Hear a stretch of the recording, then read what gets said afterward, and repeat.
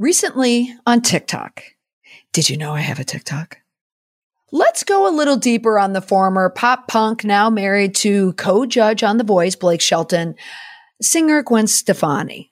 Oh, and by the way, I made it to pickleball.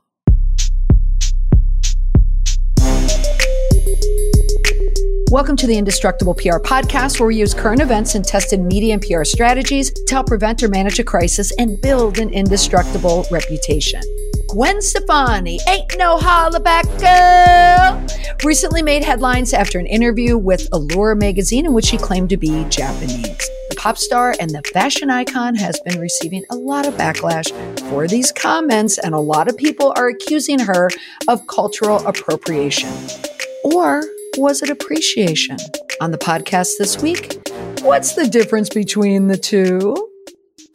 In the Allure interview, Stefani was asked about her Harajuku era and how it was received by the public. She responded by saying, quote, "I said, my God, I'm Japanese," end quote. This comment sparked a wave of criticism from fans and critics alike who accused her of appropriating Japanese culture without understanding its significance or meaning. The TikTok that I opened the episode with was my response to that article. So the controversy raised a lot of questions about cultural appropriation and what it means to be respectful when engaging with other cultures. So while some argue that Stefani's comments were simply an expression of her admiration for that particular Japanese cultures, others, many, believe that it was inappropriate for her to claim to be something she is not.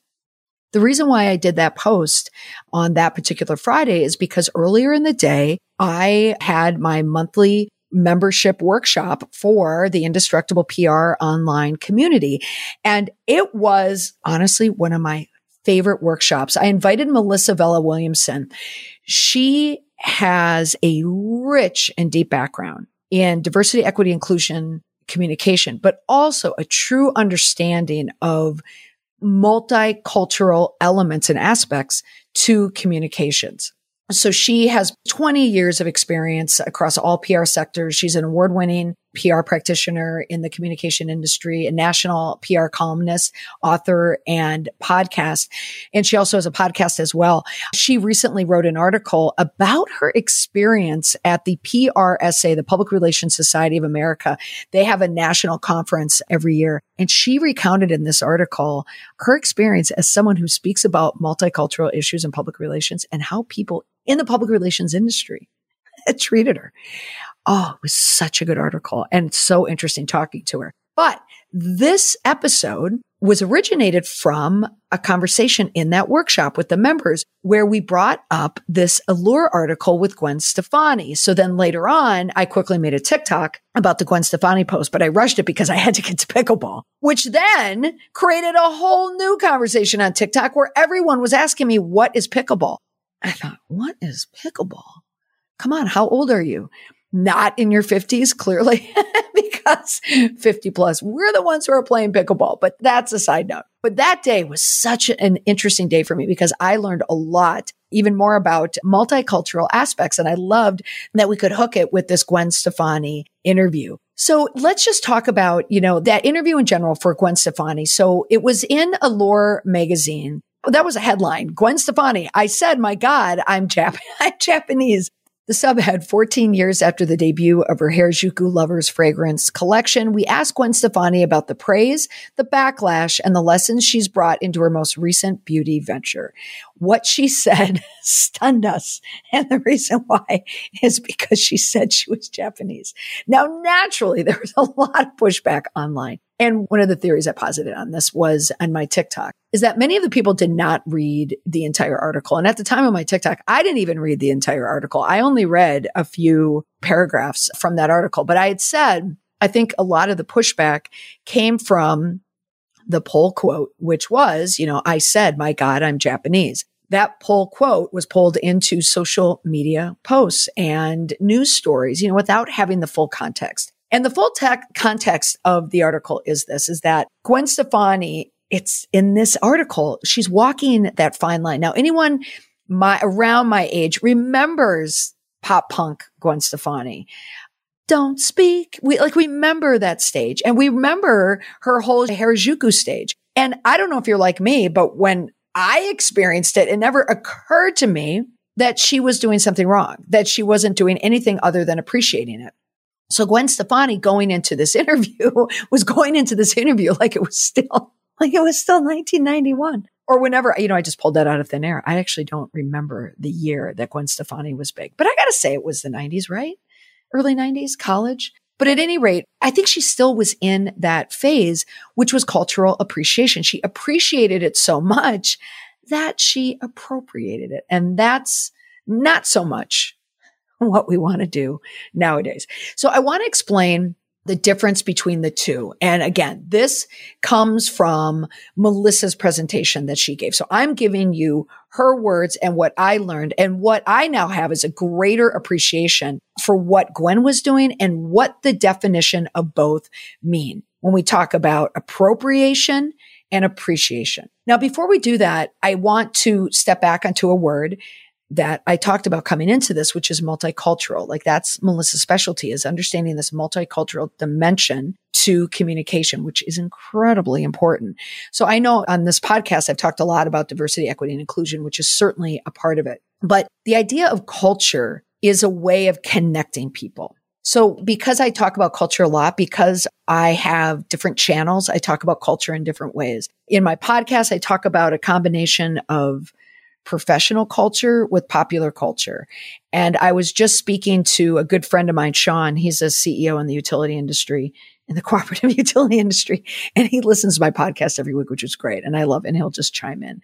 And he had just said to me on the phone, I'm thinking that a lot of that's not how Sean talks. He would talk more like, I'm thinking I'd have to guess that a lot of your listeners are now women, now that you spend a lot of time talking about pop culture. And I said, and you would be right. But I also have a lot of male listeners as well, because when I go on the road and I do a lot of trainings, mostly men are in these trainings. So I do have that fair mix. But in these popular culture episodes, like, yes, this is about Gwen Stefani, but I always want to pull away. My poll quote, my poll lesson is to bring in the communication lesson that we're pulling from a popular culture story or trend, and how can we apply it to our work? That's what I do. That's at the core of all of my work, which is why I love following popular culture, because we can all learn. So what is culture? Culture is a shared set of experiences. So whether it evolves around popular culture, it could revolve around like book culture, true crime culture, television culture, sports culture, gambling culture, whatever it is, business culture. It's just a way of people experiencing life together in a group. Now, when you think about culture in people, it's what are their preferred values? What do they like to do together? It could be music, food, drink, their type of entertainment, their type of language. It's also understanding that different people have different levels of cultural competence. They can be able to move among these groups or see the different groups for what they are. And the more cultural competence that you have, I think the more confident you can be talking about it. I feel a lot more confident now after having Melissa in my workshop, because having an expert explain it to me helped me. So I hope that this podcast does the same thing for you. Because when it comes to cultural communications, we want to show an appreciation. We want to connect with different groups. And so if you work in communications or you have communications in your business, you want to add it. It's not just DEI, diversity, equity, and inclusion. I think people feel when they hear those words or they see the acronym, it makes them nervous, like, oh God, now we have to do something so people don't get mad at us. We don't want to look at it that way. We don't want to look at it as something you have to do. We have to look at it as something that you should do because you want to do it, because it's the right thing to do. The same thing with an appreciation for cultures. And that's what I think makes it a lot easier. Now, what is the difference between appropriation versus appreciation? Cultural appropriation is when the use of a cultural icon, reference, or tradition is done in a disrespectful way. Okay, so this was straight from Melissa's presentation. So think of someone taking an icon, a reference, a tradition, and using it disrespectfully. Counter that to cultural appreciation, where there is a respectful sharing of information and inclusion of participation by or with members of that group. Now, through that definition, think about Gwen Stefani. Like, where does she fall? That's why it's not that easy. It really isn't that easy. Now, technically, I think she falls under cultural appropriation because she is taking a culture, Harajuku culture, and she is appropriating it for her brand. And she is inserting herself into that culture when she is not a part of that culture. She profited off that culture. Okay. So the reason why people think that some people probably think and why she thinks that it wasn't wrong is because she so deeply appreciates it. If you were to go back to that phase of her career, if you remember it in real time, I just remember Gwen Stefani just immersing herself in it and loving it. And then when you read this entire Allure article, you could see that she desperately appreciates that culture. And probably one of the reasons why she appreciates it is because she made a lot of money off that culture. And that's where it falls in the other category of appropriation. She wasn't disrespectful by demeaning or putting down the culture in any way, making fun of the culture. She took on the role of it, but she was using the culture to be able to profit and to make money off of it. And that is the appropriation piece of it that she doesn't see. So for anyone in their communication, here are some of the differences, some of the do's or don'ts. So in cultural appropriation, you don't want to include ethnic stereotypes in any of your content, any of your material, any of your jokes, any of your conversation. Melissa used an example of Karlie Kloss in a Victoria's Secret fashion show when she was wearing a headdress. We don't do that anymore. And that's why it gets a little bit dicey with a lot of these schools and high schools that have Native American icons and mascots where it gets difficult. That's cultural appropriation. So you don't want to use those sacred artifacts as decorations or accessories or logos. That's why the Cleveland Indians are no longer the Cleveland Indians. They are the Guardians, which is such a horrible name for a baseball team, but it's not the Indians anymore. And you also don't want to hold an event about a cultural group without including members of that cultural group. So here you are putting forth a great effort to have some multicultural event. But if it's planned by a bunch of white people that have no experience in it, then that is going to be cultural appropriation. Now, here are some of the do's as it relates to cultural appreciation. You want to include a subject matter expert in any of your planning, your writing, or your event. If you happen to have an event, for me, I could not give a presentation on multicultural communication because I don't have the experience in it. Bringing Melissa in, that is how you do it. You bring an expert in to talk about it. Also, you can invite academics or a nonprofit or a cultural consultant like Melissa, into your business, into your planning.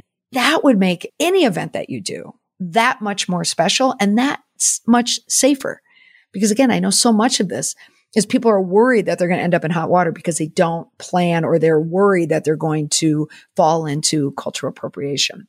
You should honor heritage. You should credit the source of artistry, food, music, and ideas. Go back in history.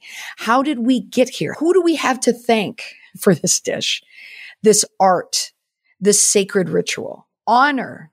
Don't exploit, but honor the work.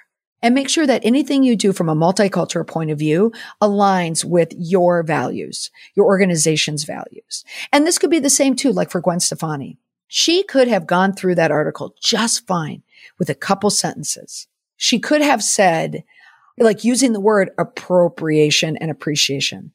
I appreciated that culture at that time in my life so much. I wanted to be Japanese because I loved everyone that I met and their music and their ideology and their this and their that and their graphic and their, whatever it was. I loved it. I immersed myself in it.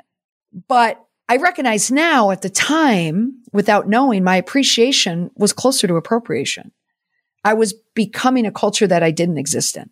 I wanted to be Japanese. I wasn't Japanese. And I see that now. But it doesn't change my appreciation for the culture and my love for their music, for, see what I'm saying? Like that's all she needed to do. Just a couple sentences and she would have been fine.